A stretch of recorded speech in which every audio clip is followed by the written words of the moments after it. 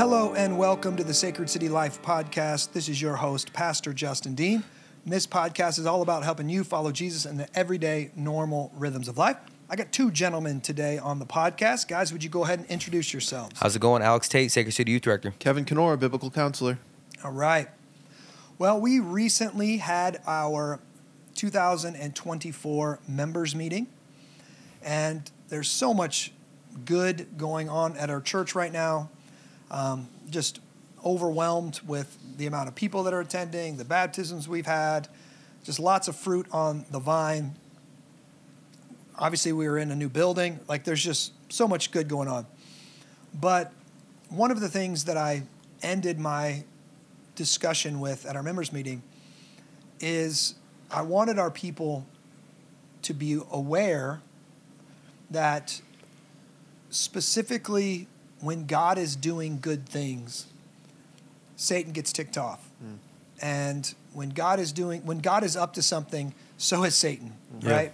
When God is building, Satan wants to tear down. And so I alerted our people to the reality, a couple things. Number one, we've just been in a really good season, and God's done so much to us that we're going to be getting some attention from the enemy. But also, I've noticed this kind of historically, and this is something that I never really was aware of, but other people who knew me well, they were aware of, that this time of year is when I get the most stress, let's just say that, and I get kind of the most worn out. I get tired. My soul gets a little heavy, and I think it has when I talk to pastors, most pastors say the same thing. Obviously, after Christmas, we've got tons of stuff going on, right? We've got extra services, and we've got Christmas parties and MC Christmas parties and missional community leader Christmas parties and just all that kind of stuff. And you're so, invested in your kids and your home, and there's just all that going on. And then you hit January, and there's a little bit of a lull, right? There's this little bit of, I can recover, I can breathe, I can pay off the credit cards, all this stuff's going on. But then, in the Christian calendar, we start building and progressing towards both Good Friday and Easter. And Good Friday and Easter, obviously Christmas is, if there was no Christmas, there would be no Good Friday and Easter. So Christmas is, perennial in that sense. It is the celebration of the incarnation. But because Christ was incarnated and he put on flesh and dwelt among us, and he lived the life that we couldn't live, then he goes and takes our punishment for us, right? And bears the wrath of God for us in our behalf on Good Friday. And so Christ is crucified on Good Friday, but then is, of course, resurrected 3 days later, what we celebrate on Resurrection Sunday or Easter Sunday. And when you look at the life of the church, Easter is always the most attended service of any all year long.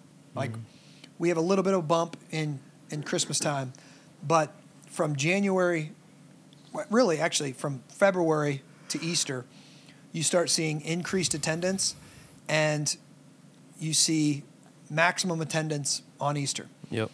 Every single year for 12 years, we've seen increased attendance on Easter, like just year over year, increased attendance.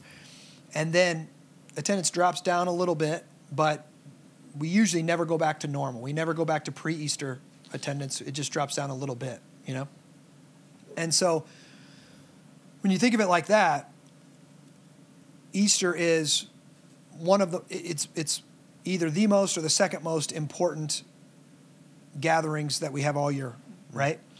And it's the second, either the most or the second most important celebration that we celebrate all year. At Easter, in terms of numbers, it's the biggest. And so more people have an opportunity of hearing the gospel than any Sunday. I would say more people have an opportunity to hear the gospel in our city on Easter than any other Sunday of the year.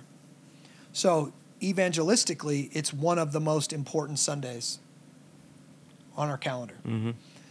And because of that, I think that ticks Satan off, and he attacks pastors, he attacks churches, he attacks Christians leading up to Easter to get them out of their game, right? To get them off their game, to cause confusion, to cause frustration, to cause heightened anxiety, to cause all of these things, right?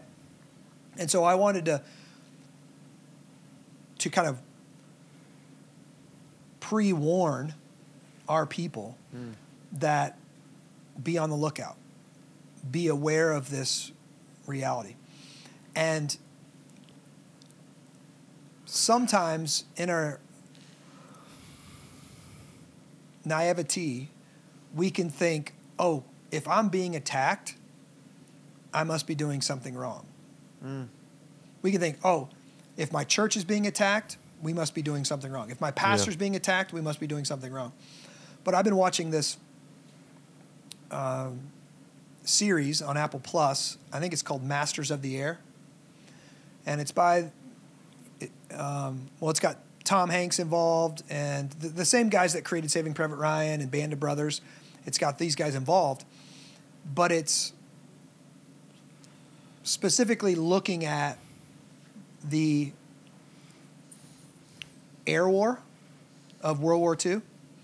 So it's following bomber pilots and fighter pilots in what at that time was the largest air war in human history. And it's really interesting. You watch them and they're in these, modern standards, these old buckets of planes. I mean, they just a bucket of bolts and they look like a flying boat or something. But it's interesting. They take off and they often fly for hours in relative peace. I mean, it could look like a passenger airliner or a personal aircraft, and they're just flying, right? And but then as they get closer to enemy occupied territory, and as they get closer to the target,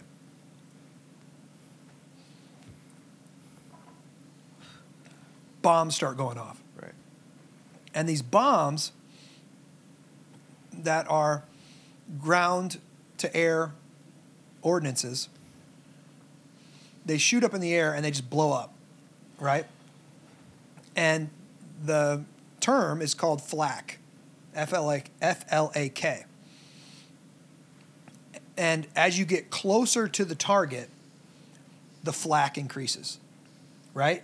Because the enemy knows if you get directly overhead on the target, you can drop bombs and destroy very strategic targets, right? Munitions depots, all this kind of stuff. So, in World War II, today would be the same. A pilot knows if he's over the target or getting close to the target, he should expect greater attacks, more chaos, more intensity, more violence, right? Well, I think it's true in our Christian life as well. When we get over the target, we should expect more attacks. You can see this in personal relationships and discipleship.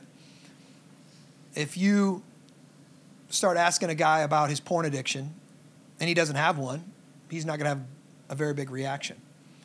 But then if you press in a little deeper or something and you find he's got a different idolatry, whatever it could be, it could be money, it could be career, whatever, he's going to start getting more agitated, right? You're going to start seeing more flack come at you. Might get angry, he might want to walk out, he might want to leave. And many times as Christians, we think, oh, that was a negative reaction. I need to pull back from that. Maybe I did something wrong. Now, maybe you did something wrong, but it's not guaranteed.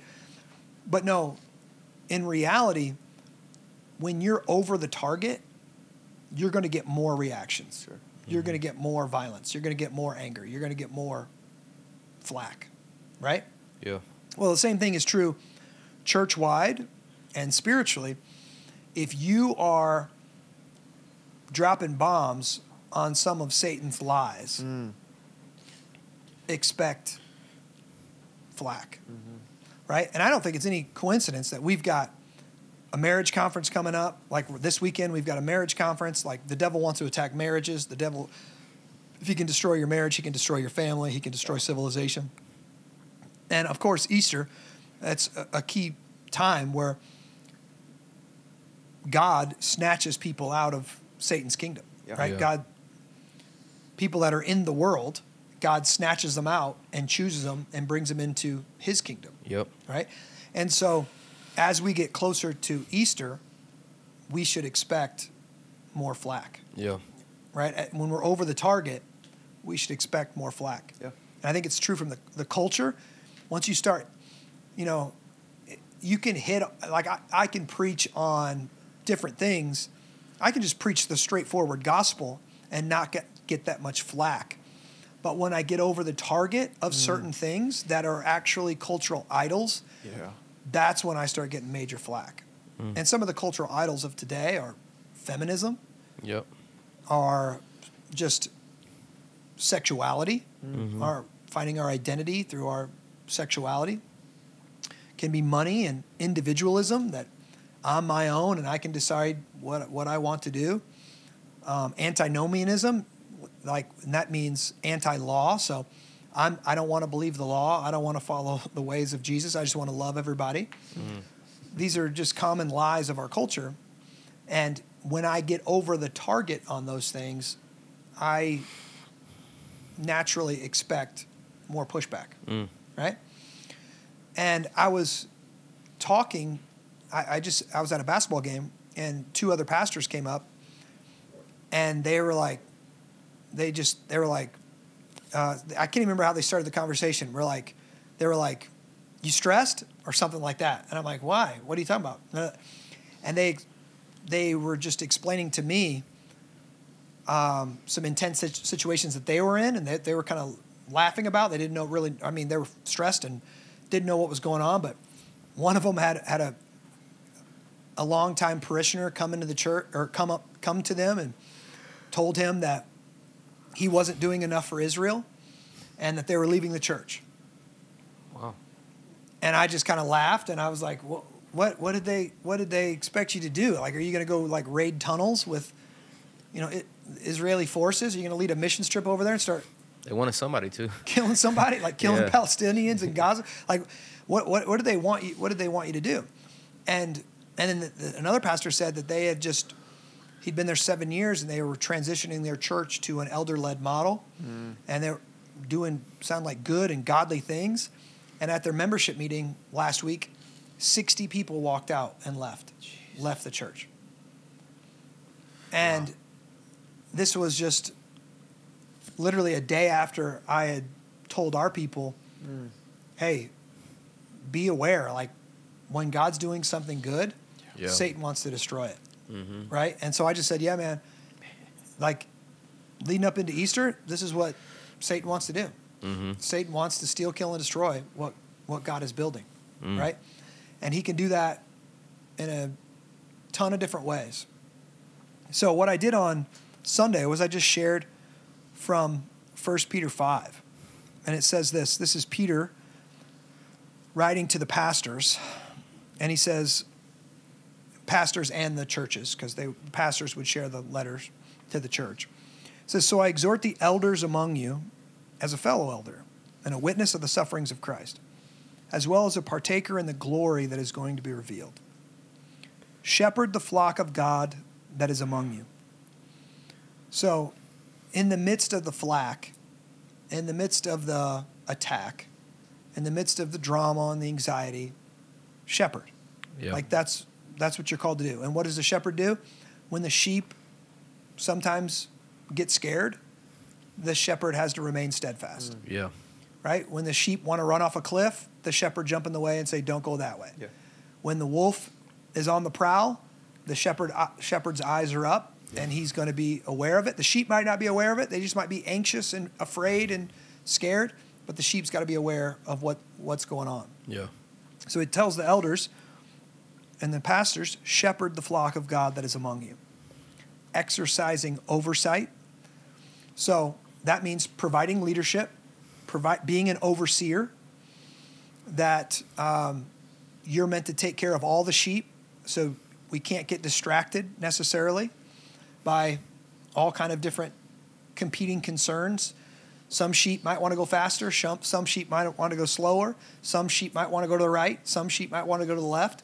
And the shepherd's job in that sense, is not to take its marching orders from the sheep, Right. Yeah. but is to do what the good shepherd, Jesus Christ, has commanded us to do, which is to lead those sheep, lead that flock to greener pastures, feed them, protect them, know them, lead them. Yeah. Right? So, and he says to the elders, don't do it under compulsion. So don't do it just because you have to, Yeah. but willingly, as God would have you. Not for shameful gain. And shameful gain is interesting because, I don't know what specific gain Peter's talking about here.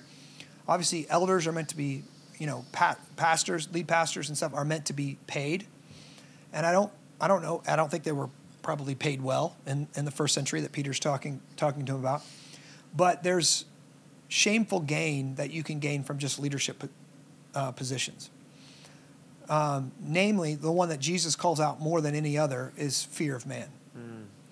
So many pastors get caught in this trap of the fear of man, and they're afraid of upsetting their sheep.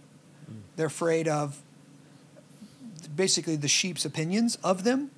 And so pastors begin to shepherd in order to please their people rather than please God. Yeah. And that's a dangerous trap, because as human beings, we like people, basically, who tell us good things, Yep. and we don't like people who tell us bad things. Yeah. Right.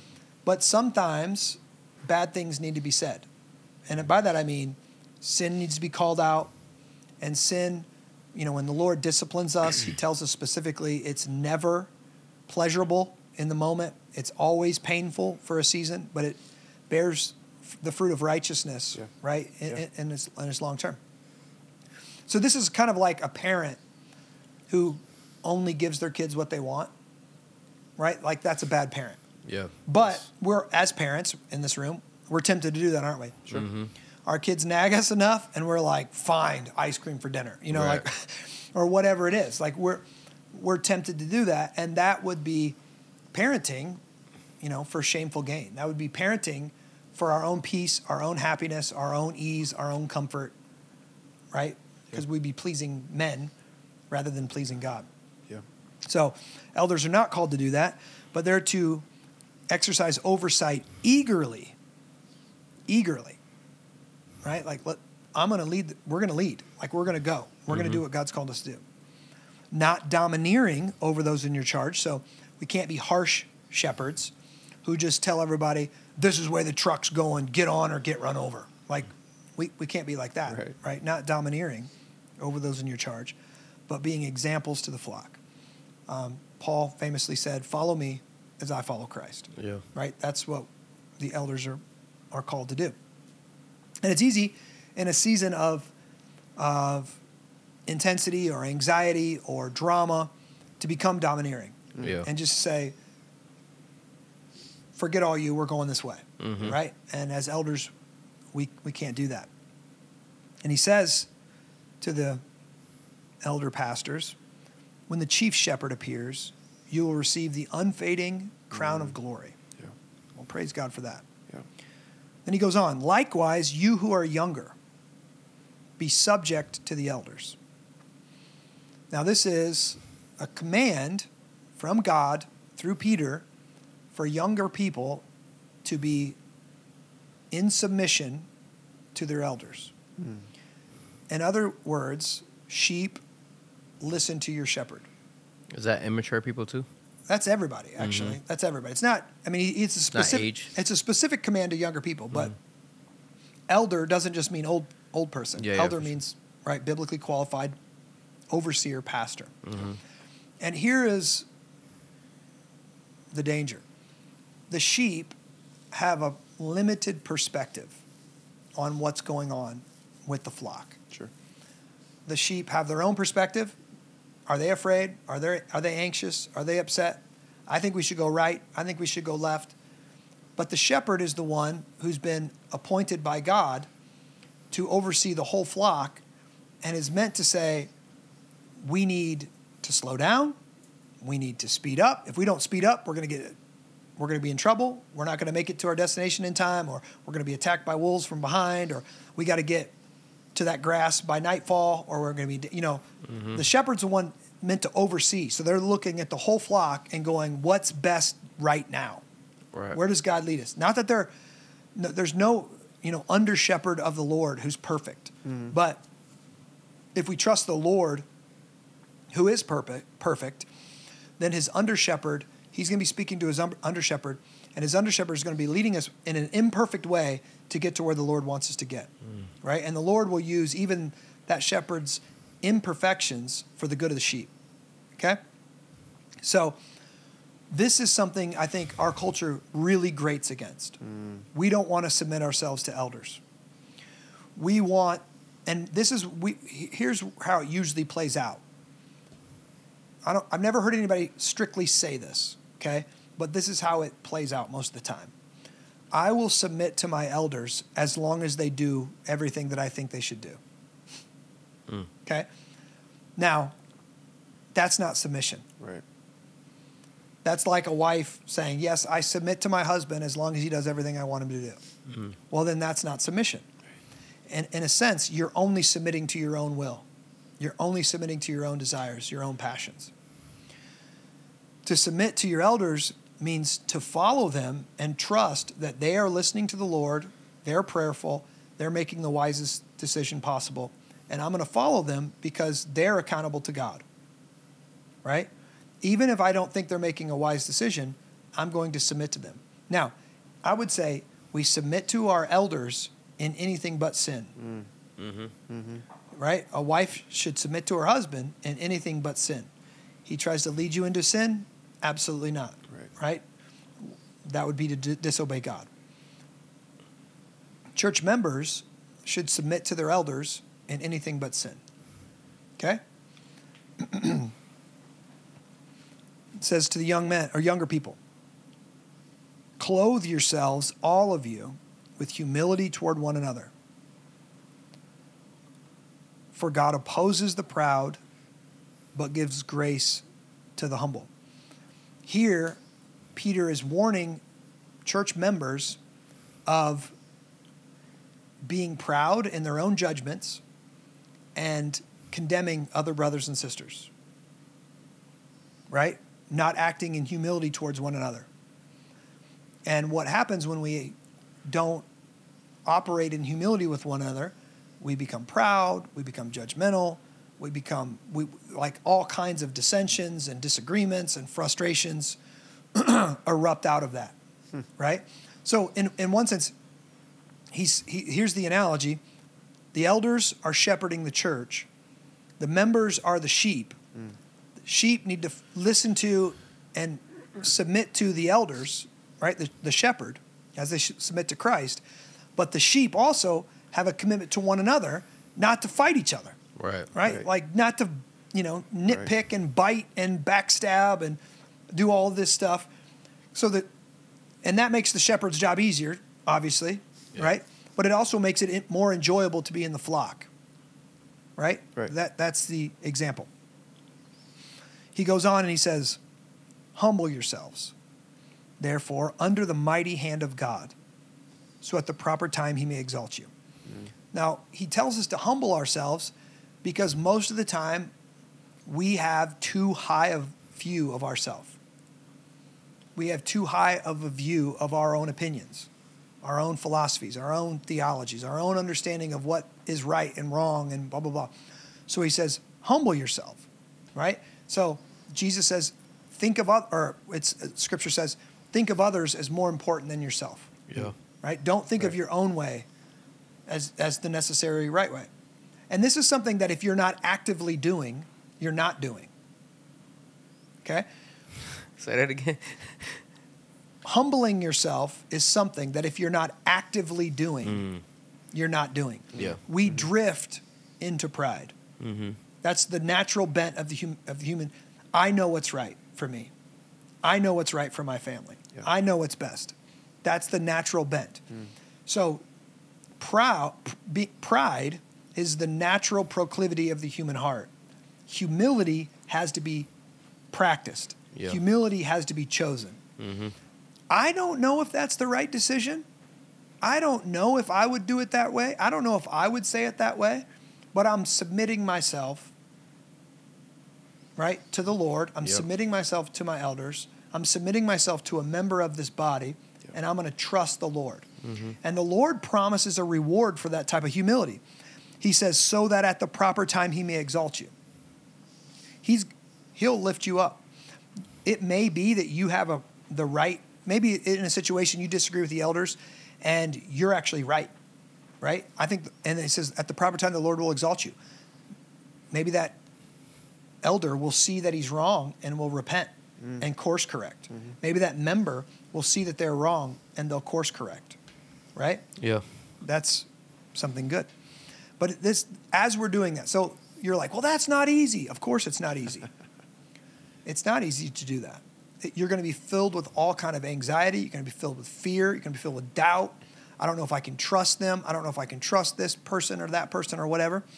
And this is why he says in verse 7, casting all your anxieties on Jesus because he cares for you. Yeah. That's So, calming.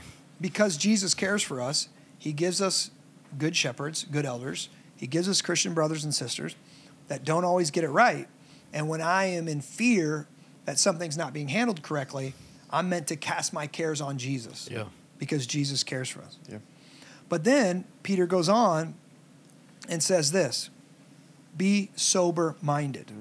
Now, sober-minded, we hear the word sober and we think don't be drunk. Right.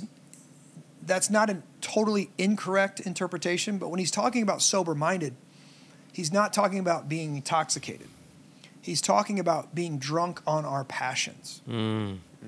Okay, our passions, so the Bible doesn't use the word emotions. Right. Yeah. Modern day, Kevin, you could probably speak to this, we talk about emotions.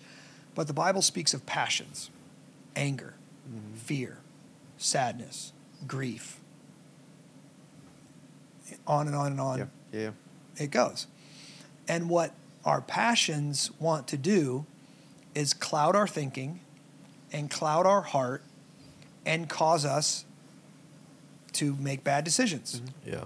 Right? That's what our passions want to do. And so when Peter says be sober-minded, he's saying rule over your passions. So a famous analogy is our passions are an elephant. And our will is a rider on that elephant. And we all know the elephant is more powerful than the rider, right? But the rider has a way of bridling those passions, of steering those passions in a way that could be either hurtful or helpful. He could let that elephant run through a troop of children and run it over, or he can direct it in ways that would be good and beneficial, right? So to be sober-minded is to be spiritually minded, to allow our spirit and our will to direct our passions. And guys, this is really hard. This is really hard. Because fear and anger and, excuse me, on and on and on you go. Our passions are so primordial. They're so ingrained in our body that we can have a physiological response to them. Yeah. That we can lash out. We can say things we shouldn't say. We should do things we shouldn't do. And we think we're doing the right thing when in reality we're lacking sober-mindedness. We haven't counted the cost. We haven't made every thought subject to Christ. Yeah. We haven't captured, wait, why am I feeling this way? What's underneath Mm-hmm. this? What's going on here? Yeah. And so he tells us to be sober-minded. And this is interesting. And I think Peter ties this together for a very specific reason. He says, be sober-minded, be watchful. Your adversary, the devil, prowls around like a roaring lion seeking someone to devour. Mm-hmm. I think he ties our passions to the threat of an enemy for a reason. Yeah. What do you think about that, Kevin?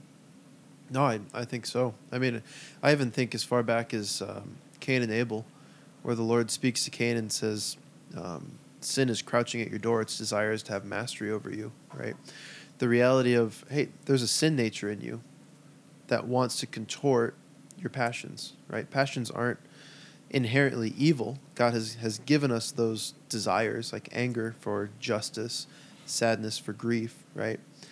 But yeah, the enemy, and when I think enemy, I think the world, the flesh, and the devil want to contort that, want to have mastery over us, to twist our minds. Yeah. And the New Testament tells us specifically that Cain was jealous of Abel. Mm. That jealousy, that passion, what he sensed was an injustice. Yeah. God accepted his offering and didn't accept my offering. Mm-hmm. He sensed that as an injustice. That feeling of being mistreated led him to kill his brother. Yeah. It was an unbridled passion, right? And in our society today, that envy is being stoked. Yeah. Yeah, you are a victim. Yeah, you are being persecuted. How dare they tell you can't do that? How dare they tell you? And it's meant to stir up our passions in order to cause us to blow up, right? Yeah. And seek justice on our own terms.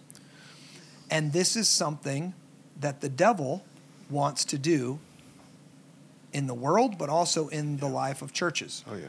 right? So how would you say someone could master over that, or even see those things come in and be able to have some self-control in that?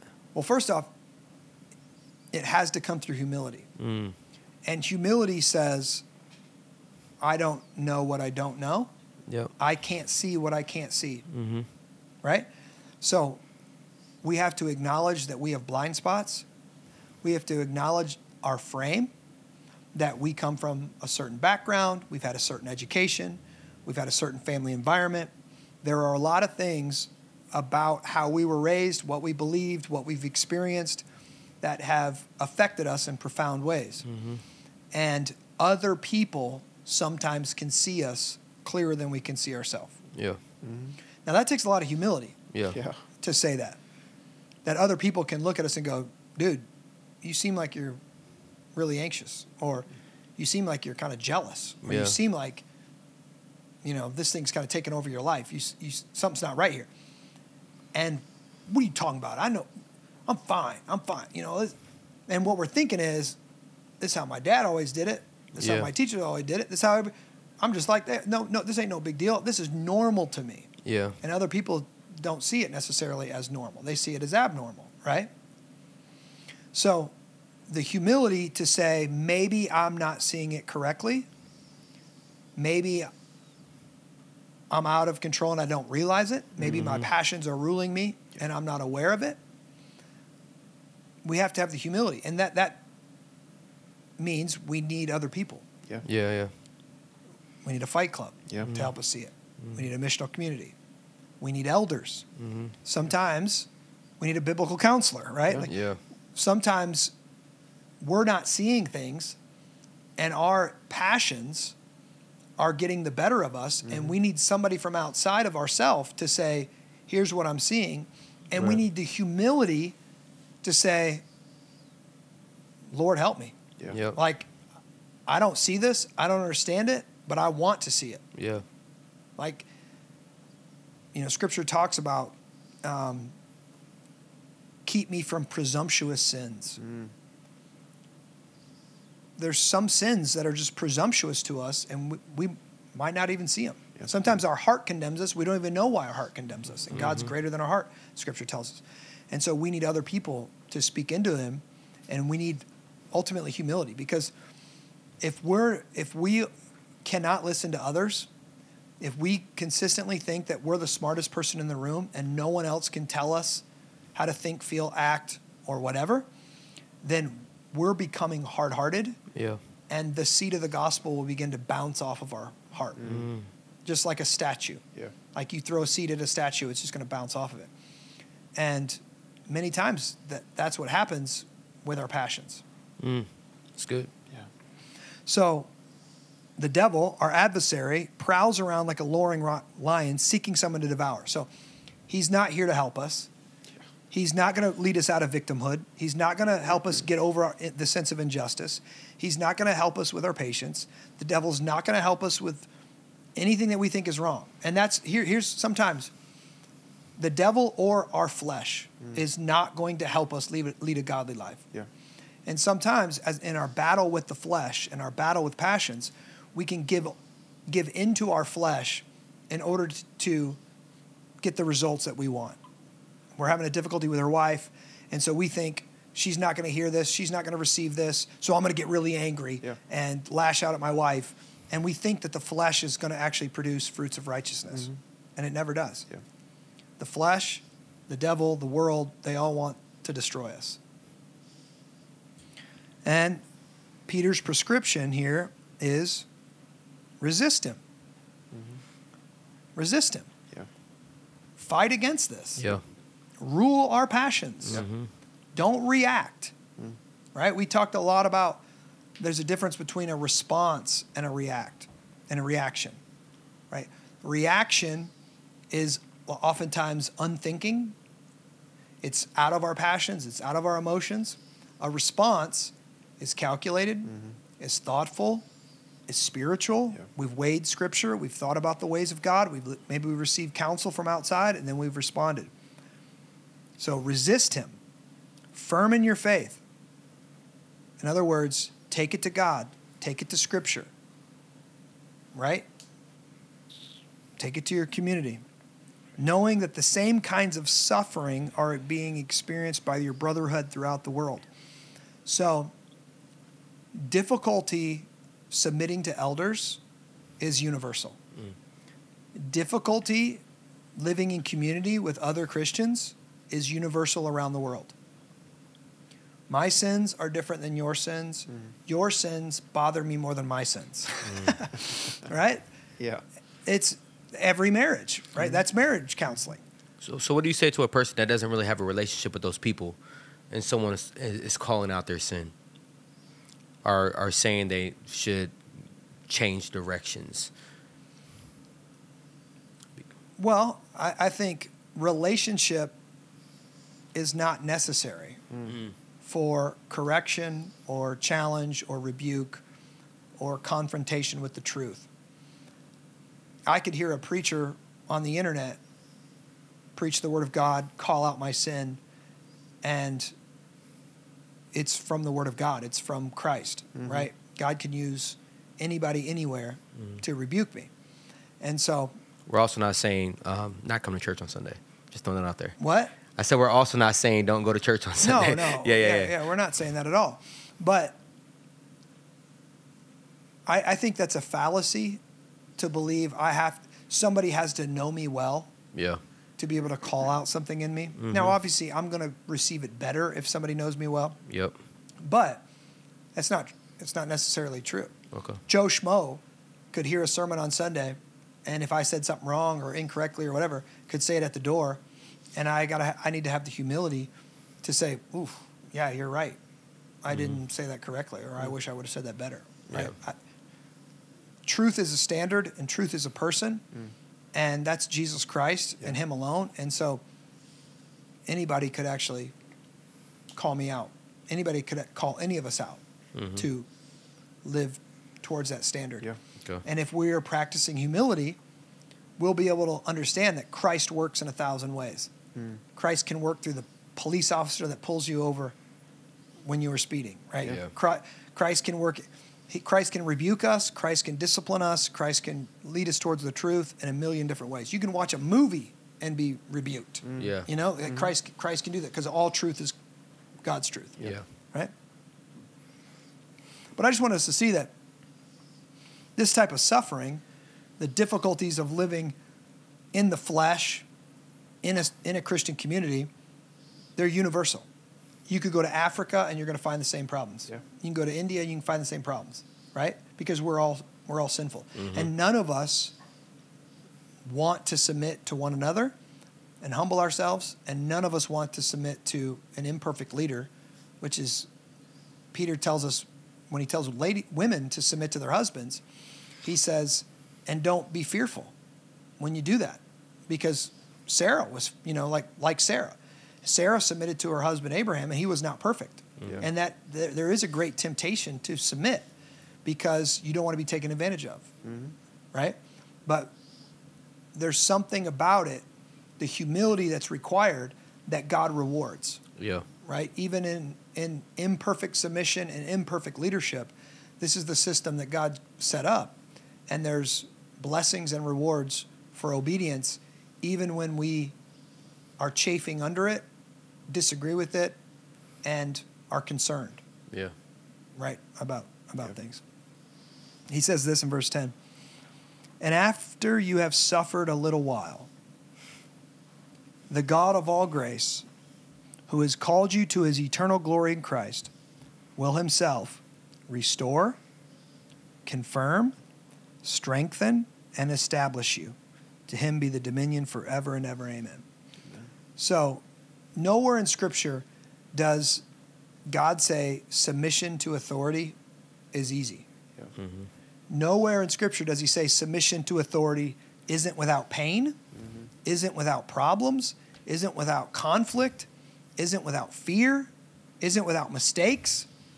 So, if you were to submit to your elders only when they're sinless or only when they're perfect, you would never submit because your elders are not perfect, right? We're not Jesus. And so to submit to imperfect elders will create some suffering. Yeah. Do you think a lot of people just don't know how to submit because they don't know how to handle conflict, or they don't know how to handle pressure and weight? Because the culture we live in right now is like anytime something's offensive, it's just like I'm going to turn off my social media feed, or I'm going to turn on this community of social media feed, or turn this news channel on or that news channel. Do you think that's a part of that? I think it's I want to say it's 2 Timothy 4, where he talks about in the latter days people will seek out teachers to soothe their own passions, right? Because they have itching ears. I think more often than not, where you have this mentality, maybe charitably, people, air quote, don't know how to submit, but I found when people want to, they're going to come to those pastors, come to those elders, and say, okay, this is what I'm called to. How do I do this? But I think more often than not, the people who don't want to submit and choose to leave, or something like what you're describing, that's just, I want to soothe my passion. It's more important that I be right, or that I be, affirmed in my feelings and my passions, than that I seek the standard of truth that is Christ. Yeah, it's good. I think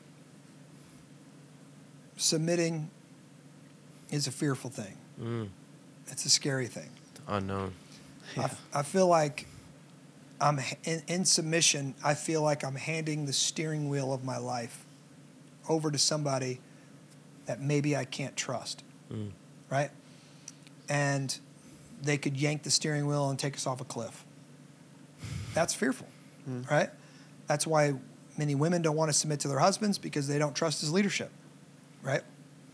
And many parishioners don't submit to their elders because they feel like they can't trust him.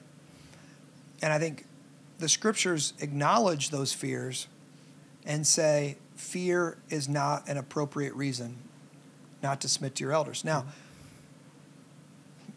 if your pastor, elder, is not handling the scriptures, not teaching right doctrine, then the Bible says that you should leave. Like, you should leave the church. You should not submit to that guy because that's sin, right? Yeah. But there's so many instances where church members don't submit to an elder because they don't like things that are not biblical, right? Decisions that he made, how he uses his time, what his kids do. Does he drink alcohol? Does he not drink alcohol? Mm-hmm. What color did he choose for the carpet in the sanctuary? Mm-hmm. How he handled this, how he handled that. What's the vision? And ultimately, those things, they're not biblical qualifications, right? And so we're called to submit mm-hmm. to our elders. Like that's what we're called to do. Like God's given the elders a commission to lead and protect and feed the church. And those elders are going to be privy to information and circumstances that none of the members in the church are. Yeah. So from my own perspective, I get a lot of information to me. I get a lot of emails. I get a lot of conversation with members. I'm talking with other elders. I'm talking with deacons. I'm talking with MC leaders. I'm talking with people in every aspect of our organization. Yeah. And I'm trying to process all that information through my biblical worldview, through what God's speaking to me. And I'm saying, this is, with all this information that I've got, and I'm feeling led by the Holy Spirit to go in this direction right now for the life of our church. I'm processing all of that, and I can't share all of that with all of our members. I can't. There's no time for me to do that, for one, but it's just not, feasible. Not always wise. It's not always wise. All kinds of different things, and I'm making decisions thoughtfully, prayerfully, with a lot of different advisors, and I'm accountable to God for those decisions. Yep. That doesn't mean every member in our church will understand why I'm making that decision, why we're going in this direction, why we're doing it. And there's a healthy submission that says, I submit to our elders, I trust our elders until they prove that they're untrustworthy, mm-hmm. right? Right. Until they're, and that untrustworthiness is doctrine, starts teaching false doctrine. His wife and his kids aren't, his family life isn't admirable, isn't above reproach. His character is above reproach. These different things. It's not what looks foolish to me, what looks stupid to me, what I like, what I don't like. And I just think in our day and age, because we all have our own opinions and we're individuals, we have a really hard time submitting. Yeah. And we're also in a culture that is authoritarian. Yeah. We don't like authority. And we see on the national stage, leaders fail over and over and over. Mm-hmm. Leaders do stupid stuff over and over and over. And so we have a cultural anxiety and fear of authority. Yeah. Like, I don't trust nobody. Mm-hmm. Like, when it comes to politics, guys, I don't trust nobody. Amen. I think they're all crooked, right? And we can bring that anti-authoritarianism into the church and basically become a sheep who believes they rule themselves. Yeah. A sheep who doesn't need an elder. And the way this gets played out is sheep that move from shepherd to shepherd to shepherd to shepherd, where no shepherd is Jesus, no shepherd is good enough, and they go to church, but they're not really known by anyone, because as soon as things get difficult or somebody does something they don't like, they bounce. Yeah. Right? And this is why it's so important to understand the nature of the covenant. Like, when it comes to covenants, we're to covenant to one another. Like, we're going to be in community. Like, when you sin against me, I'm expecting you to sin against me. Right. Yeah. And I'm covenanting when you sin against me, I'm going to go and tell you that. Right?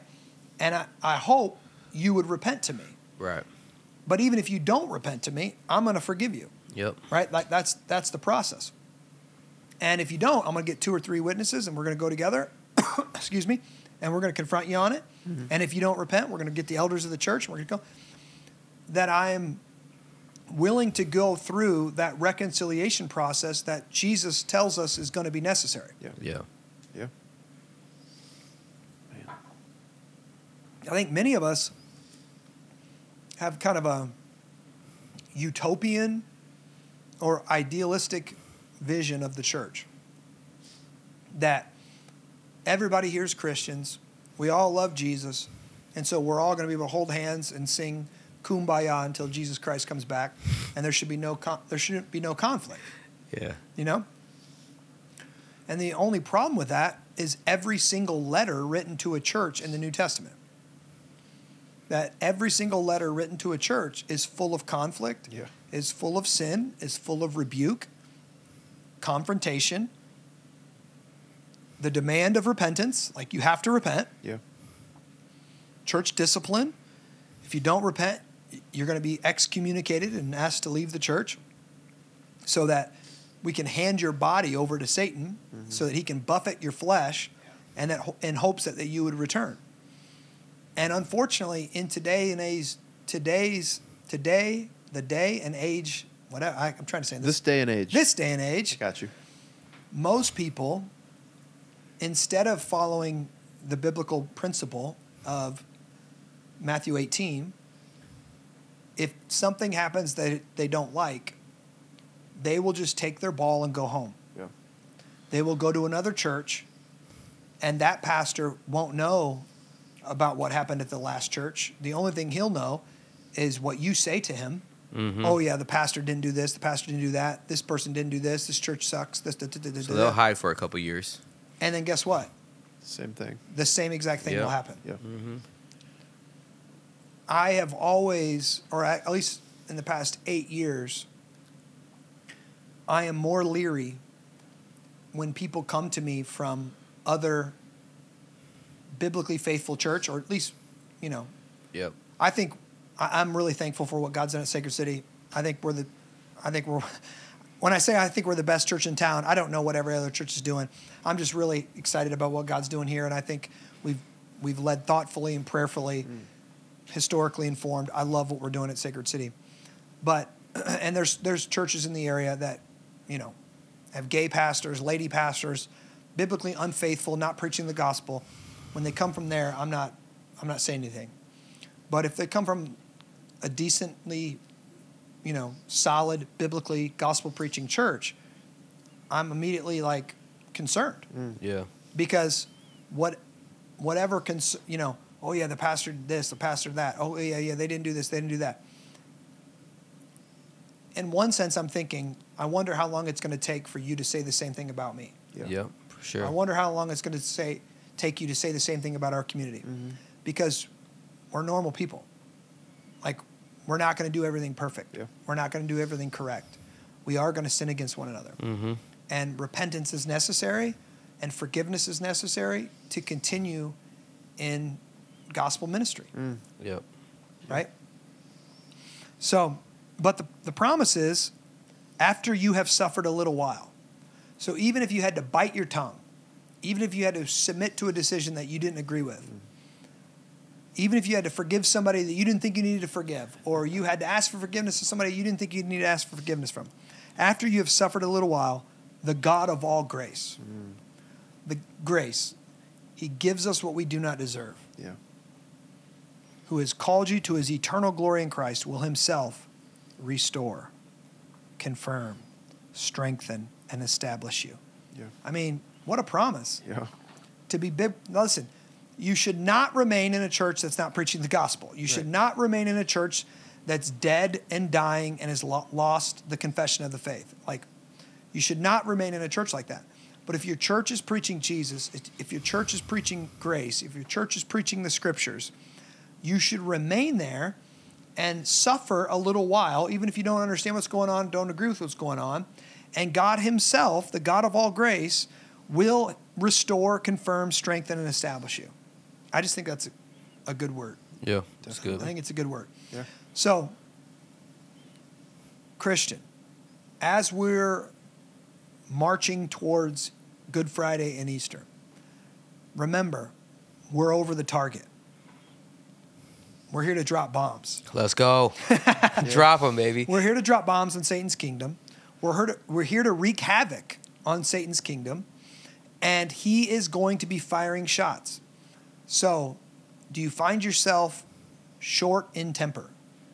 Do you find yourself leaning towards unforgiveness? Do you find yourself being annoyed with people in your missional community? Do you find yourself wondering what the heck the pastors are doing? Do you find yourself on and on and on we could go? This is the devil tempting us, firing shots at us. And the temptation is to not be humble, to not respond appropriately, to react in our passions, right? Yeah.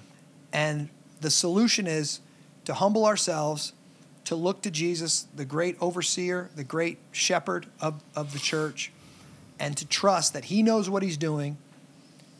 And we're going to take some shots, and man, God's going to build his church. Let's go. And if you have to cover some sin, love covers a multitude of sins. If you have to cover some sin, if you have to cover some mistakes, if you have to cover some screw-ups, cover them with grace, and the God of all grace will restore, confirm, strengthen, and establish you. Yeah. Amen. That's a good word. So, all right. So that's a message to us as Christians. Let us continue to pray for what God's doing in our church. Pray for him to strengthen our elders, strengthen our members, and save the folks that God's bringing to us over the next few months as, we just want God to show up and show out on Easter. Amen. Right? All right, guys, if you have any questions, please email me at justindean@sacredcitychurch.com. Know that we are praying for you. We love you. God bless.